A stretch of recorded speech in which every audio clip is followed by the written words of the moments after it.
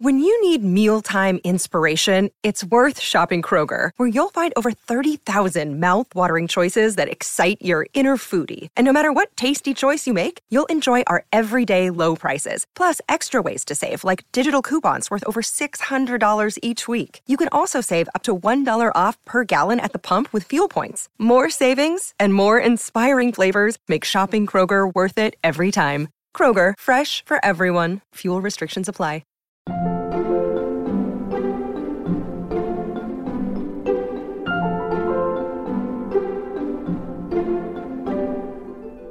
What I love about editing is that you get to dip into different people's voices as an editor and kind of help them craft their vision.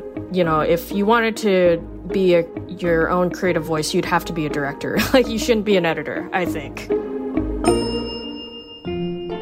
Welcome back to Working. I'm your host, Isaac Butler. And I'm your other host, Karen Hahn. Hey, Karen, it's been a minute. How are things going out there in LA? I know, it's been a while since we recorded together, but things are going all right, normal LA stuff. Oh, yeah? Yeah, are you aligning your chakras and finding a guru? Yeah, I'm getting really into crystals. Amazing. So whose voice was that we heard at the top of the show? So that was Stacey Moon, an incredible editor who most recently worked on the Nathan Fielder show, The Rehearsal, and the film Honk for Jesus, Save Your Soul. It's been a while since we've had an editor as our guest on the show, I think. So what interested you in speaking to her particularly? Well, I'm just a huge fan of her work. She's also worked on shows like I Think You Should Leave with Tim Robinson, which is one of my favorite things to come out of Netflix ever. She's also worked on Portlandia. She worked on The Chair, Moonbase 8, and the list just goes on and on and on. Right. And you actually talk a little bit about I Think You Should Leave in the episode and talk about probably the show's most famous sketch, the Hot Dog Man sketch. Yeah. But in case our listeners don't know who Hot Dog Man is or what that sketch is, could you just explain it for them? Yeah. So you've probably, I'm going to guess that even if you haven't seen the show, you've seen the meme, which features Tim Robinson dressed in a hot dog costume being like, we're all trying to find the guy that did it. And the context is that he's just crashed a hot dog shaped car into a shop and is trying to deny culpability despite being dressed like this. Amazing. And are there any Slate Plus goodies this week? Yeah, so Stacey and I talk about the fact that she actually designed the little intertitles for I Think You Should Leave, as well as the value of having kind of a bigger skill set than you might necessarily think you need for your job, as well as like a bigger breadth of experience. Well, that sounds great. And if you're a Slate Plus subscriber, that bonus segment will be waiting for you at the end of this week's episode. If you are not a Slate Plus subscriber, well, here is the moment where I'm going to try to convince you to become one. Slate Plus subscribers, they get all sorts of goodies. They get bonus segments like the one Karen just talked about. They get full access behind the paywall on the Mothership site, and you get to go to bed at night knowing that you've done something to support what we do right here on Working. Go to slate.com/workingplus today to sign up. Now let's listen in to Karen's conversation with editor Stacey Moon.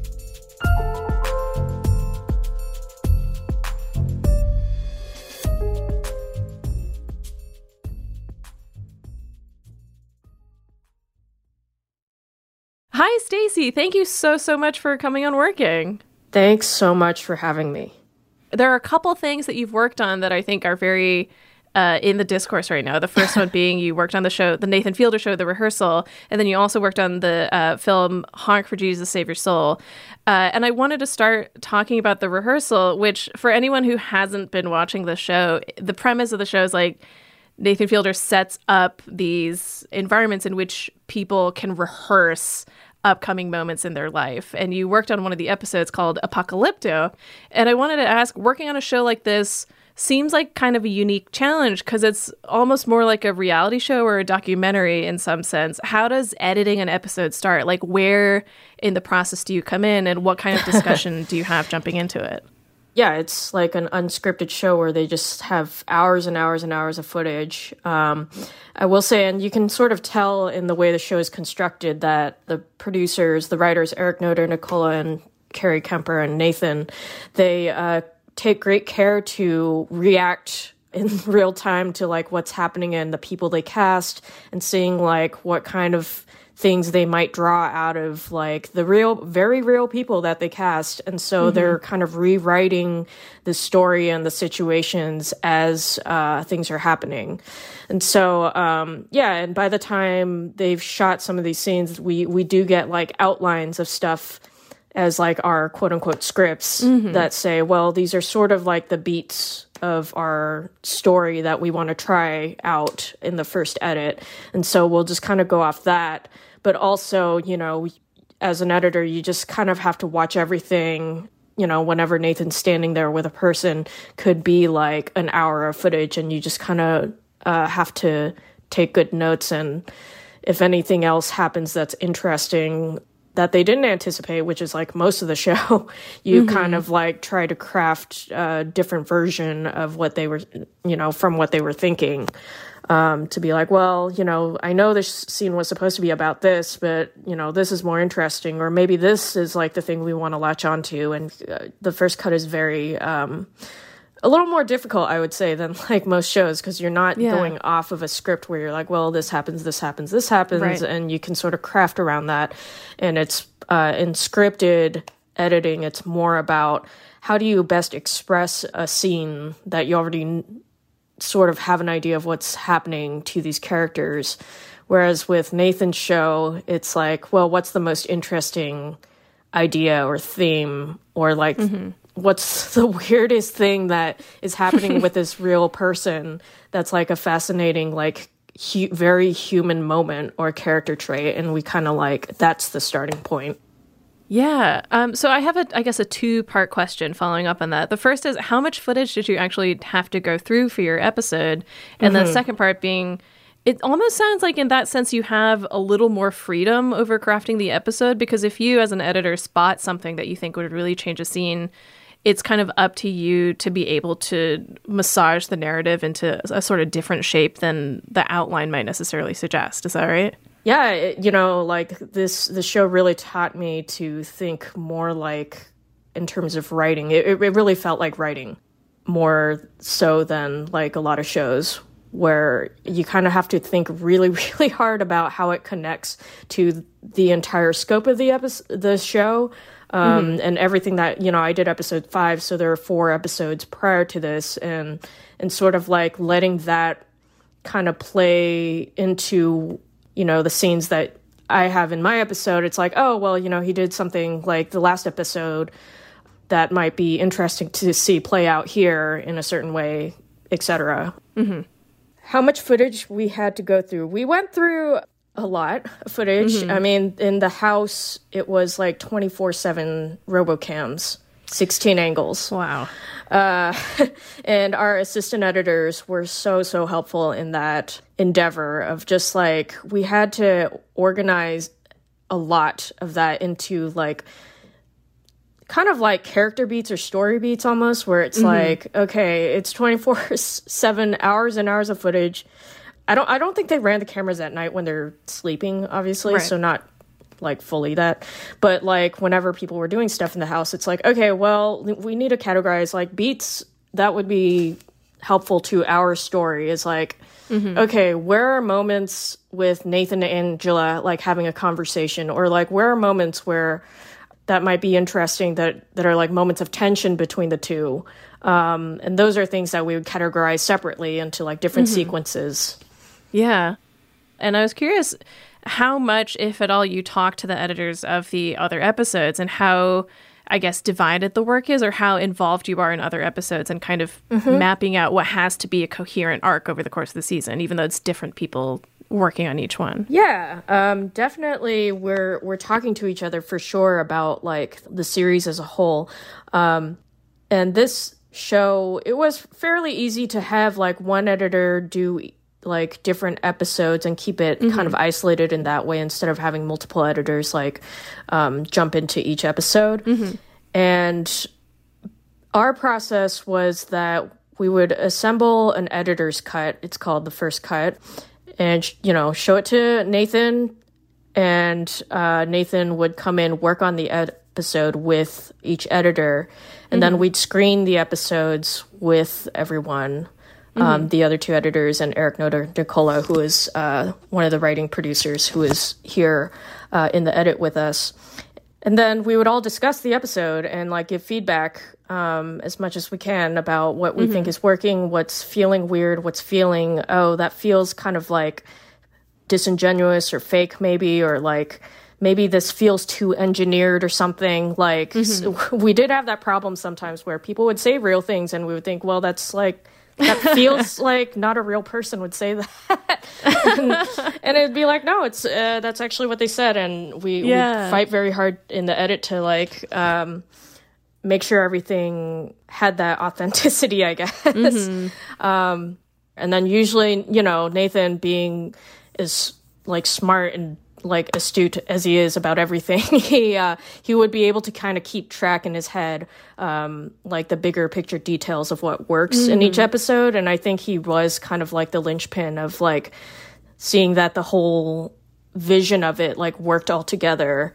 And he'd be kind of like the guiding light of like when we're just kind of in the weeds of the footage, you know, going, is this moment interesting? Does this like beat of their conversation have anything to do with anything? And I think like Nathan and Eric were really good about being able to say yes or no to things that we would like find and come up with. Yeah. Speaking of like being able to give feedback about an episode, I'm curious what your philosophy is towards editing in that sense, or like your sense of ownership towards editing. Because for my book on Bong Joon-ho, I talked to his editor Yang Jin-mo about working with him. And a lot of what he was saying was sort of like making sure that what he does ultimately serves the director's vision.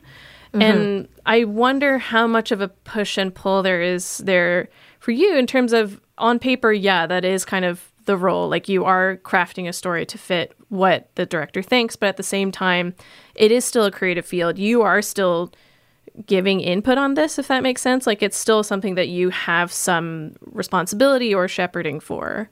Yeah, I think what I love about editing is that you get to dip into different people's voices as an editor and kind of help them, you know, craft their vision and like bring that to fruition in the way that they see the world. And I think Yang Jin-mo is totally on the spot that, you know, as an editor, you're always serving the vision of the director. That's you know, if you wanted to be your own creative voice, you'd have to be a director. Like you shouldn't be an editor, I think. Like that said, I you know, obviously I take a lot of ownership and pride in my work, and able to bring ideas that kind of fit within the language and the vision and the vernacular that the director has and wants. And that said, I think my relationship with the director is totally different depending on who it is. It's like you kind of have to, you know, listen very carefully and very hard, especially if it's a new relationship, and try to see where you guys fit into each other as working partners, and see kind of what works best to get the best thing for the film or the show. And you kind of have to like bring some amount of humility, I think, to be able to do that well. And, you know, and it's something I'm developing still as like someone who's only been editing for, you know, less than a decade or whatever. And that's still a long time. You can't say only with that. I'm very lucky. I'm very lucky in the short amount of time to have worked with so many different people and get like a taste of everyone's different sensibilities. And I think I learned a lot from that, because even in comedy, it's like no two person has the same sense of humor. And the way you put together the joke for the last person might be completely not the right way for the next person you work with. So you kind of learn to adapt to that, I think.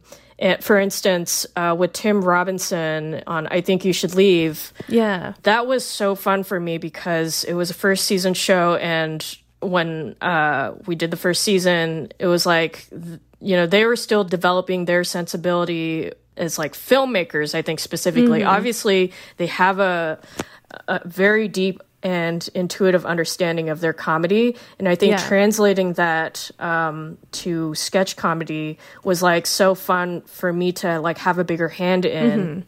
You know, that's a sketch comedy show where the editors pick the music. The editors like... Really? Yeah. And so, you know, oftentimes in like sketch comedy, because it's like a tighter budget, they usually don't have like a composer.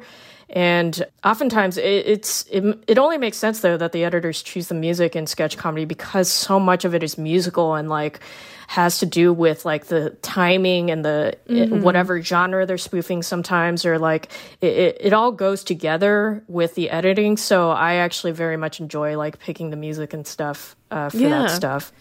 I'm curious, since you mentioned like being able to sort of be in the process of like figure out what the tone or voice of I Think You Should Leave was, like, is there a particular sketch that stands out in your mind as like one where you're like, oh, this kind of cracked it, or like this one I can remember like sort of figuring out what it's supposed to look like? I mean, the hot dog one is like... Yeah. Someone drove a hot dog-shaped car through the window! Driver's gone. Somebody call the cops. We need to find that driver. They could have killed someone. Whose car is this? Yeah, come on! Whoever did this, just confess. We promise we won't be mad.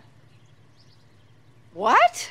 We'll close our eyes, just take your car and get out of here. Sir, that's clearly your car. Wrong.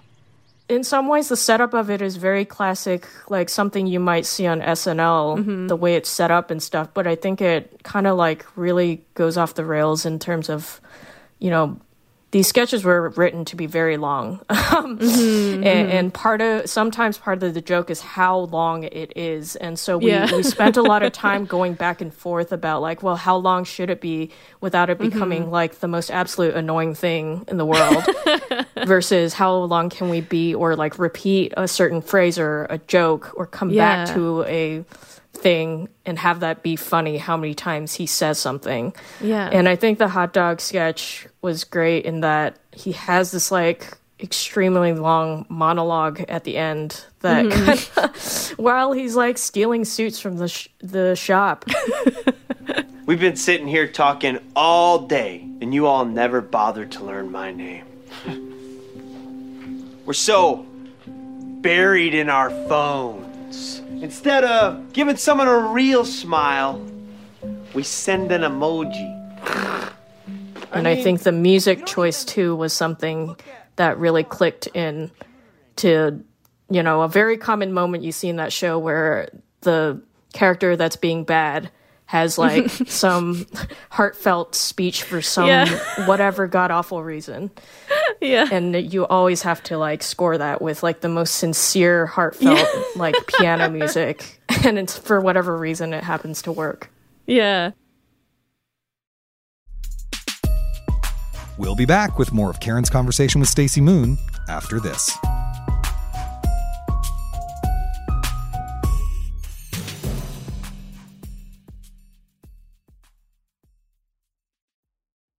This podcast is sponsored by Ramp. Are you the decision maker in your company? Consider this. For the first time in decades, there's a better option for a corporate card and spend management platform. Meet Ramp, the only corporate card and spend management system designed to help you spend less money so you can make more. Most corporate credit cards offer points as incentives, but those points amount to less than their worth in real cash value. Ramp's business cards offer you cash back, real money in your pocket. Plus, you control who spends what with each vendor. And Ramp software collects and verifies receipts automatically, which means you'll stop wasteful spending and close your books in hours instead of days. Businesses that use Ramp add up to 5% to their bottom line the first year. If you're a decision maker, adding Ramp could be one of the best decisions you've ever made. And now get $250 when you join Ramp for free. Just go to ramp.com/easy. Ramp.com/easy. RAMP.com/easy. Cards issued by Sutton Bank and Celtic Bank, members FDIC. Terms and conditions apply. Hi, this is Dahlia Lithwick, host of Slate's legal podcast, Amicus. If you're listening to this show, you might be interested in Amicus's live show that we're hosting in Washington, D.C. on Tuesday, May the 14th. My colleague, Mark Joseph Stern, and I will be talking to some amazing guests, including Sherrilyn Ifill and a sitting state Supreme Court justice. all about how originalism, a relatively recently invented way of interpreting the Constitution, has taken over the Supreme Court and radically reshaped the law. It's been doctrinal rocket fuel for the conservative legal movement and facilitated the rolling back of abortion rights, the expansion of gun rights, and the obliteration of the separation of church and state.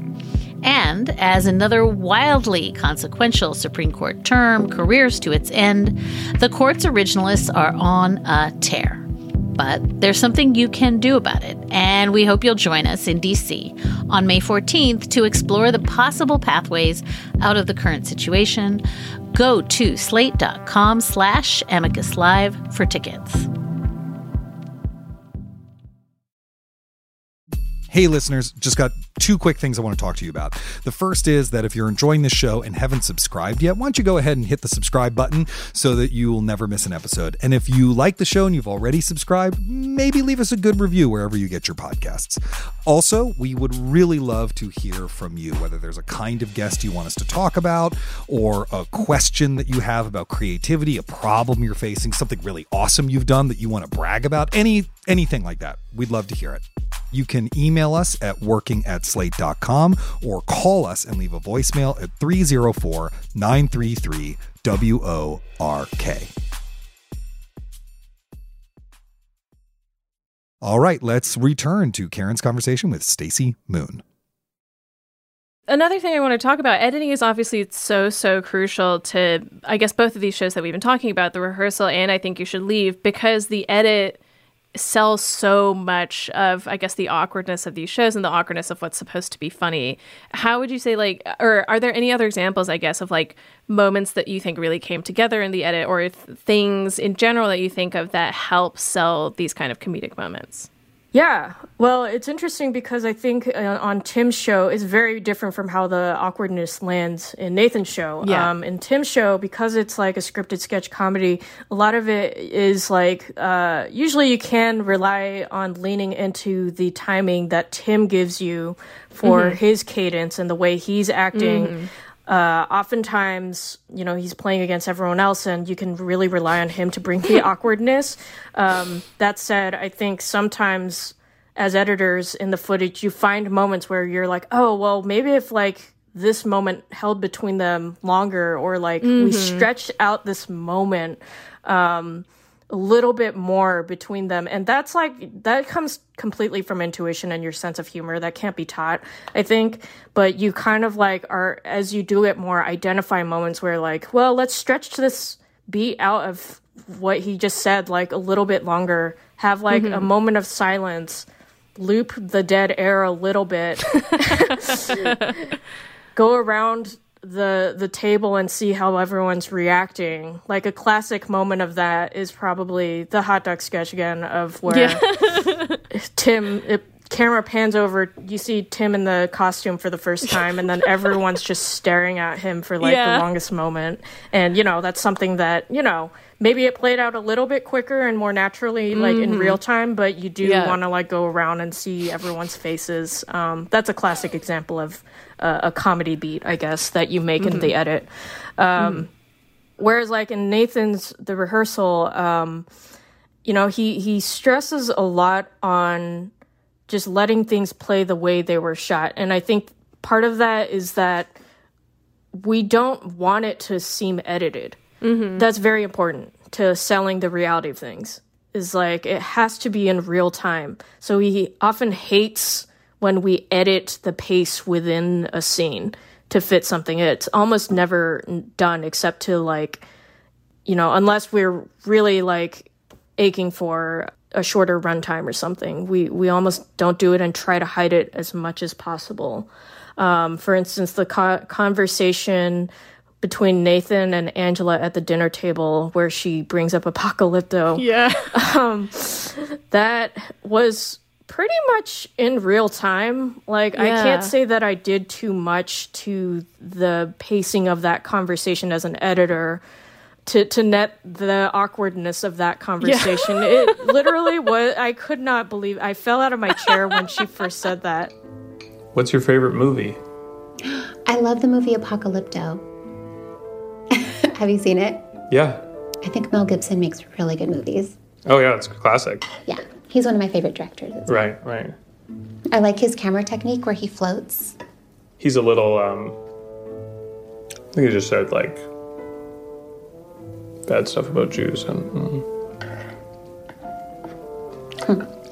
And it just, like, was like, well, we have to keep that, even though, like, he really was just trying to change the conversation. That's not, like, a moment he scripted or anything. Like, yeah, so in that example, and, like, a lot of examples in the rehearsal, it's like, we don't try to, like, stitch together line by line, like, conversations that are weird. It's just, like, we find the moments that are weird. Nathan's so good about crafting these moments in real time as a person on camera to, like, push a conversation certain ways and nudge it in directions. And you kind of, like, lean more into that, I think, on that show. So, yeah, it was interesting because I learned that from, like, talking to Nathan at the beginning of the process. He was like, he hates cutting between two camera angles where, like, oh, it was, like, at a wider shot before. Why are we suddenly tight on this when we come back to him? It's like, we should have, like, either seen it zoom in or, like, we don't want to feel that time jump where it's like, oh, this was obviously, like, a jump in time.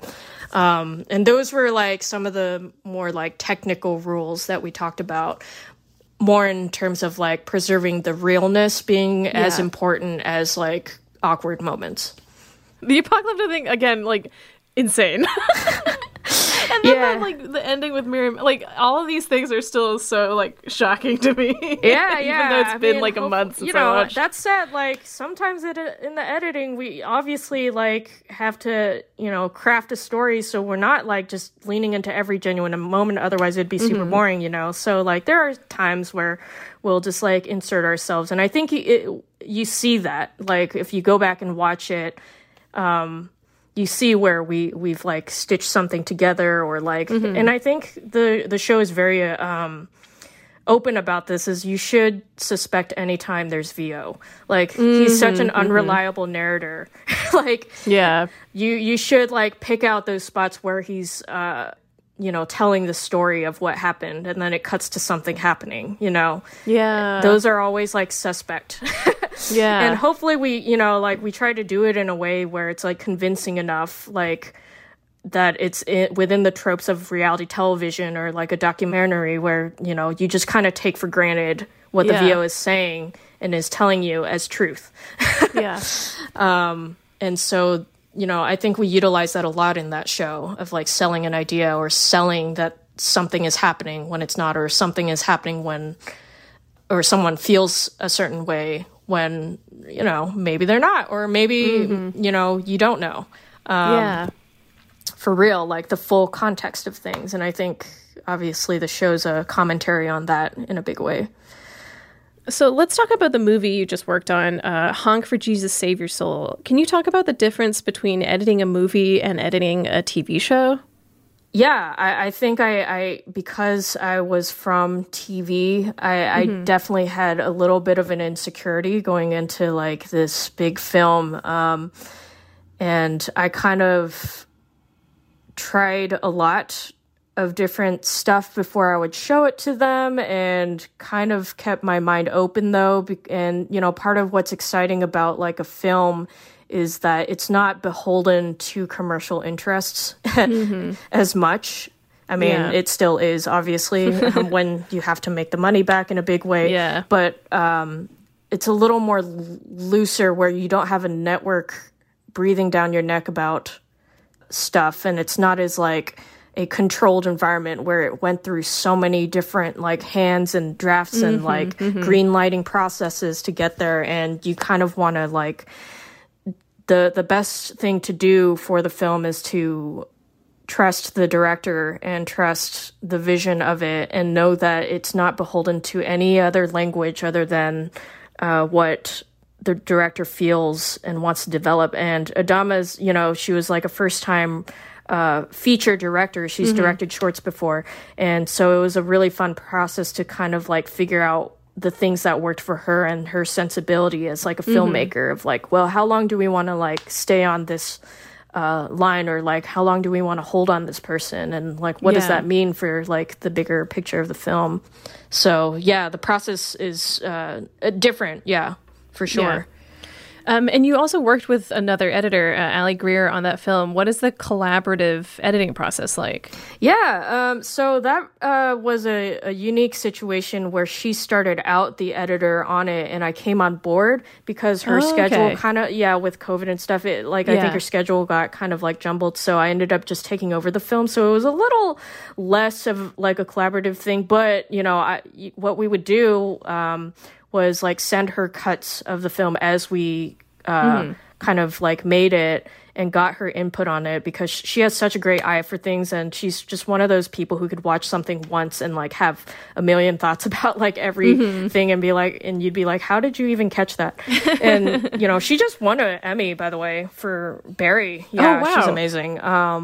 But yeah, so that process was collaborative in that we wanted to keep her in the loop and like have her in the conversation, because we valued her opinion and voice in the room. So we would send her cuts every now and then to be like, well, what do you think of how we rearrange this? And she had some great ideas about like rearranging scenes and stuff. So yeah. I also think editing is such a funny craft, because I feel like when it's done really, really well, you don't really think about it. But then when it's done badly, like I think about that clip of like, it's like Taken 2 or something, where Liam Neeson's trying to jump over a fence, and it's like 40 cuts to like, it's amazing. Get him over there. Yeah, I mean, I very much stand by the philosophy that like, if you're doing a good job as an editor, you're not drawing attention to yourself. You're drawing the audience into the characters and the story. And the moment you start doing something fancy with the edit that feels like it's more about, look how fancy the editing is, that is fraught, I think. You have to really think it through and know what it gives to the film itself. On the flip side of that, if it's bad editing, it can really be a number of things, I think, going on, and is more subtextually revealing of what's happening with what the shoot was in a way, kind of like you watch The Room and it's all about the subtext of what the hell happened on that film set, and sometimes it can't be helped. As an editor, you just have to own that you committed to something that where the footage turned out to be a little dicey, and you just do your best to get through it. And it's an unfortunate position where oftentimes the editor is the first person blamed and fired. Right, yeah. I do think, I think on some of the editors I truly, truly admire and think well of, and I'm certain that like some of them have been fired, from the biggest films just because of whatever reason, something not working, or, and it's more often than not out of their hands. Right. It's like they're you gave me something that's like unworkable. At like the you same gave me time, half of the jigsaw puzzle. What do I do with this? Exactly. At the same time, it's never ever a good idea to blame the footage. In the room, and I think that's also a good practice. Is like, as an editor, you have to be kind of a therapist and soothsayer. In the room to be like, that's a tough skill to cultivate. Yeah, and I think everyone has their different approach to that part of the job of just being the voice in the room that says everything's going to be okay, even when it's not. Yeah. So I think there's sort of an obvious element to which is like, if you're working on a group project and something looks bad, like everyone has a little bit of a hand in that. But I'm curious if you can go a little further into what you mean when you say like, when you see a bad edit, it suggests that the problem is kind of bigger than that. When you see a bad edit, it means you're taken out of the story for whatever reason, right? You're like, why are you cutting there? Or like, what happened that you have to cut to all these bad moments? Or, something sticks out about the moment. It's a right. Viewers are very astute, especially nowadays, where it's like when something doesn't work, you feel it like right away in your gut, even if you don't know what's happening. That's like making you feel that way. And at the essence of it, it's because the character or the story is being compromised because of the filmmaking being bad for whatever reason. And for instance, it could be bad acting. Like, why is like the acting so weird in this moment? Or like, It could be, why did they cut the action this way? Like, why are we cutting to this super wide angle when it doesn't make sense to do that? It's because, like, filmmaking balances so many different things going on at once. And so when a movie is good, it's actually a true miracle. Like, it's a real miracle when anything's actually good. Yeah. And I think that's what's happening when you see a bad edit, is that something went wrong. Either one shot or a couple shots or that whole day of shooting, something went wrong, that, or like the entire production, that, you know, maybe like the actor who was supposed to be there didn't show up, and so they just grabbed an extra to like do this line, and now it's bad. Or like the star was in a really bad mood for whatever reason, so they just didn't give their best performance, or they just didn't know the lines, so they're just repeating the same lines but doing the wrong movement as they're doing the lines, or like the continuity is weird. Like, someone showed me a clip of some TV show where two characters are having a conversation and the guy on the bed is sitting down and he keeps picking up his left shoe and putting it on his shoe across different lines. Like, that's amazing to me, where the continuity of the action is like crazy, and you could say that's a bad edit, but it's really like a lot of other things that are bad that came with the edit to make it that way. Yeah. All sorts of reasons why there's bad edits, I think. Yeah. And I think for the most part, it's thought through and decided by the powers that be that this is the only way. Before anyone puts anything out. So I have a lot of sympathy. Yeah. This has been so wonderful. Thank you so much again for coming on our show. Yeah, thanks for having me, Karen. This is like so awesome, and I love your writing. I'm such a fan of you. Oh, thank you.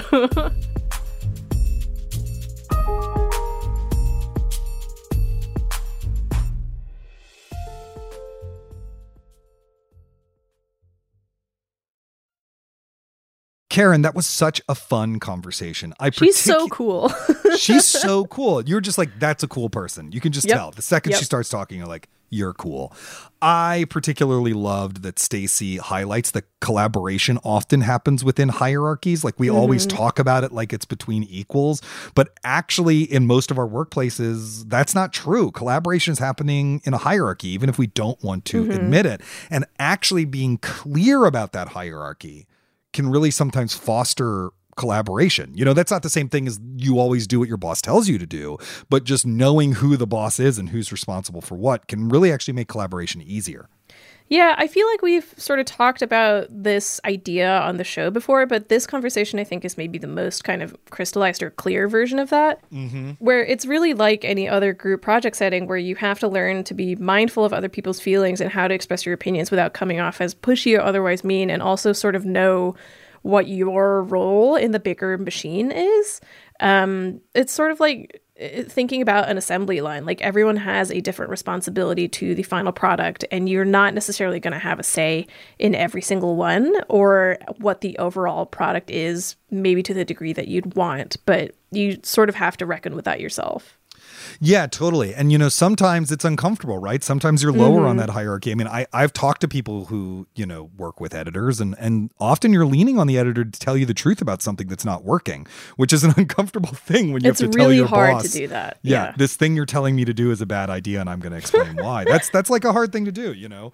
And part of that's because, you know, something that happens every time I have a conversation with anyone about it. Editing is writing. It is directing. It is staging, even though you're manipulating the end results of those things. Like the way she talked about looping the silence in the Hot Dog Man sketch, right? Those pauses in the sketch are much longer than they were on the actual set, but they do that to make it more awkward, you know? And that's the complete opposite of the rehearsal, where Nathan Fielder wants it to feel as real as possible, as unmediated as possible. I'm just not sure what other professions, except maybe Cameron listening in on this and editing it later. Like, I'm not sure what other professions really do that or where that's true. It seems almost unique to me. Yeah.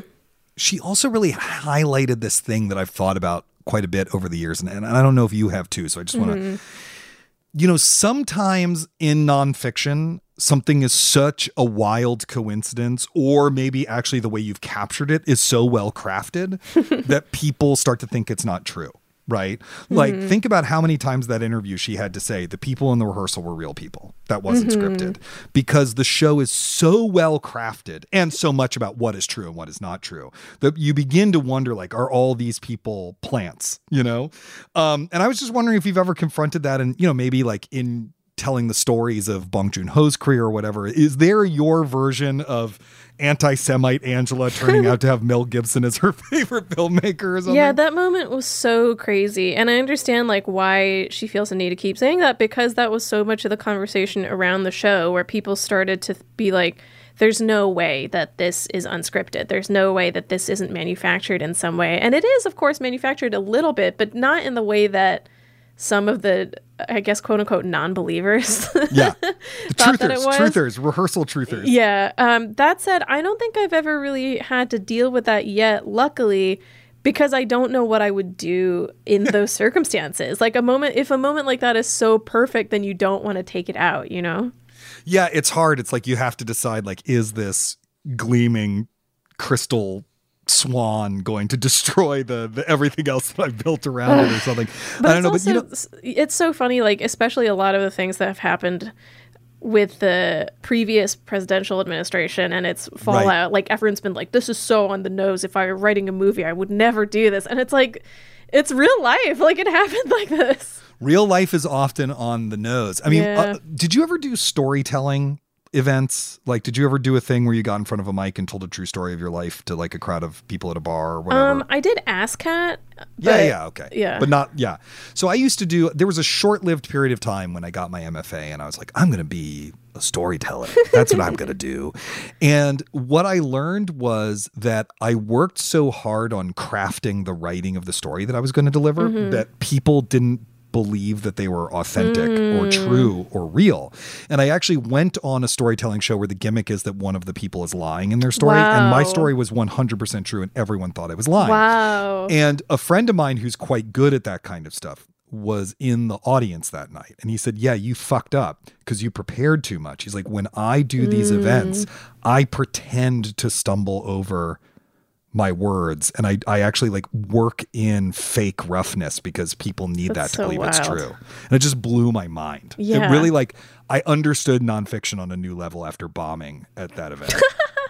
And speaking of bombing, I loved your conversation about bad edits, and it immediately made me go look up my favorite bad edit, which is that scene where Aidan Gillen enters Bohemian Rhapsody as John Reed. Do you know the one I'm talking about? They circulated it on Twitter, and it's a scene where you see it's like a legendary example of bad editing. Yeah, so like the two scenes that I think people leap to immediately with bad editing are that one and the basketball scene from Catwoman. But if you haven't seen the Bohemian Rhapsody one, it's just Aidan Gillen enters and he sits down at a table and he starts talking. But every time anyone does anything, it cuts to a reaction shot of every single other person in the scene. And while I was Googling it, because I wanted to joke to you about it, I found an interview where someone asked the editor about it, like a video podcast where he asked the editor about it. And the second they mentioned it, he was furious. Like, you could see how angry he was. And what he said was there were a lot of cooks in the kitchen, right? They were trying to change the pacing of Act 1 of the movie. It was all very last minute, and he just didn't have enough time to go back through that one scene and fix it. And he knows it's not good, but the rest of the movie is. He won an Oscar for it. He's proud of, blah, blah, blah. And it really drove home that thing that Stacey was saying, that like when you see a bad edit, it is often because there's some other completely different thing that has nothing to do with the editor's job. And they're just trying to work around it. Yeah, it's like you get hired to do a job and then none of the tools to properly do it. Totally. Yeah, I did love your conversation about bad editing. And of course, editors are as obsessed with clips, badly edited things as we are. But yeah, like once you start working in a field, it's much harder to like disengage with it, I guess. Like I remember like when I first started doing film criticism, for instance, like it was a lot harder to turn off that part of my brain that was like thinking about what I would say about it. But on the other hand, like I sort of knew that a movie was good or that I was doing what I was supposed to when I didn't have to tell myself to turn it off, when I was just so engaged with it. Like that was when I was like, oh yeah, it's really good. I don't have to worry about it. You know, I went to a press screening of Parasite and I didn't write down a single note because I was just so enraptured by it. I was just so enraptured. And then as soon as it was over, I wrote down a bunch of stuff, right? Yeah. But like, I just didn't want to look away from the screen because actually it's a lot of it's in the editing of that movie. Yeah, Yang Jin-mo is a genius. He's so good. Yeah, so I do, you know, and one of the reasons why I love that movie so much is that like, oh yeah, you totally defeated the critic part of my brain. Like I just wanted to watch it. All I wanted was more. I didn't want anything else. Yeah. That does bring me to, you know, one of the things she talks about is that if editing's really great, you shouldn't notice it, right? Yeah. And I remember an editor that I interviewed, I think last year, said exactly the same thing. And editors I've talked to, I mean, sometimes you notice it on purpose. It's purposely you're supposed to notice it, like, you know, Thelma Schumacher or whatever. But, you know, in Raging Bull. But most of the time, like, yeah, it should be invisible. But then, like, you're a critic, you're writing about movies. Do you try to pay attention to the editing while watching? Or is it like when you revisit the film, you might be like, I'm going to think about the editing this time? Or like, what is your experience of watching and interfacing with editing in general? I think it's sort of part and parcel with the whole movie, again, because there's so many things and parts that go into a movie. So you don't want to try to focus on just one thing when you're watching it, especially from a criticism angle, unless your essay is literally like about the editing of X movie. That said, I tend to agree with the philosophy that good editing is invisible. But of course, there's sometimes where, like you said, like something is so well edited that you do notice, or it's supposed to be kind of a bravura sequence. So you're forced to kind of pay attention to it in that respect. Mm-hmm. But otherwise, it's almost like watching someone like nail putting together a puzzle or a Rubik's Cube, just being so good at putting this very, very hard thing together. It's just really fun and really delightful. And I mean, this sort of repeats what I was saying in my previous answer, but I wouldn't say editing is the main thing that I pay attention to while watching a movie, because there's so many moving parts, but it's certainly a key ingredient. And ultimately, the experience that you want to have that would quantify a good review is to not think about any of that stuff at all. Yeah, totally. Well, we hope you've enjoyed this week's show. If you have, remember to subscribe wherever you get your podcasts, and then you will never miss an episode. And yes, one final reminder to join Slate Plus. If you join, you'll get ad-free podcasts, extra segments of shows like The Waves and Culture Gabfest, and you'll never hit a paywall on the Slate site. To learn more, go to slate.com/workingplus.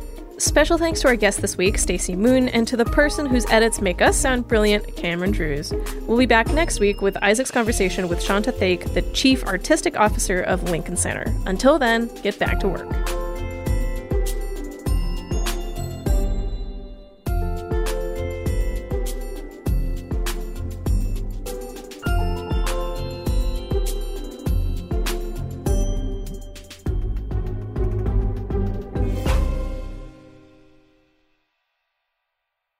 You know how to book flights and hotels. All you're missing is a tool to plan the travel experiences you'll have once you arrive. That's why you need Viator. Book guided tours, excursions, and more in one place. There are over 300,000 travel experiences to choose from, so you can find something for everyone. And Viator offers free cancellation and 24/7 customer support for worry-free travel. Download the Viator app now and use code Viator10 for 10% off your first booking in the app. Find travel experiences for you. Do more with Viator.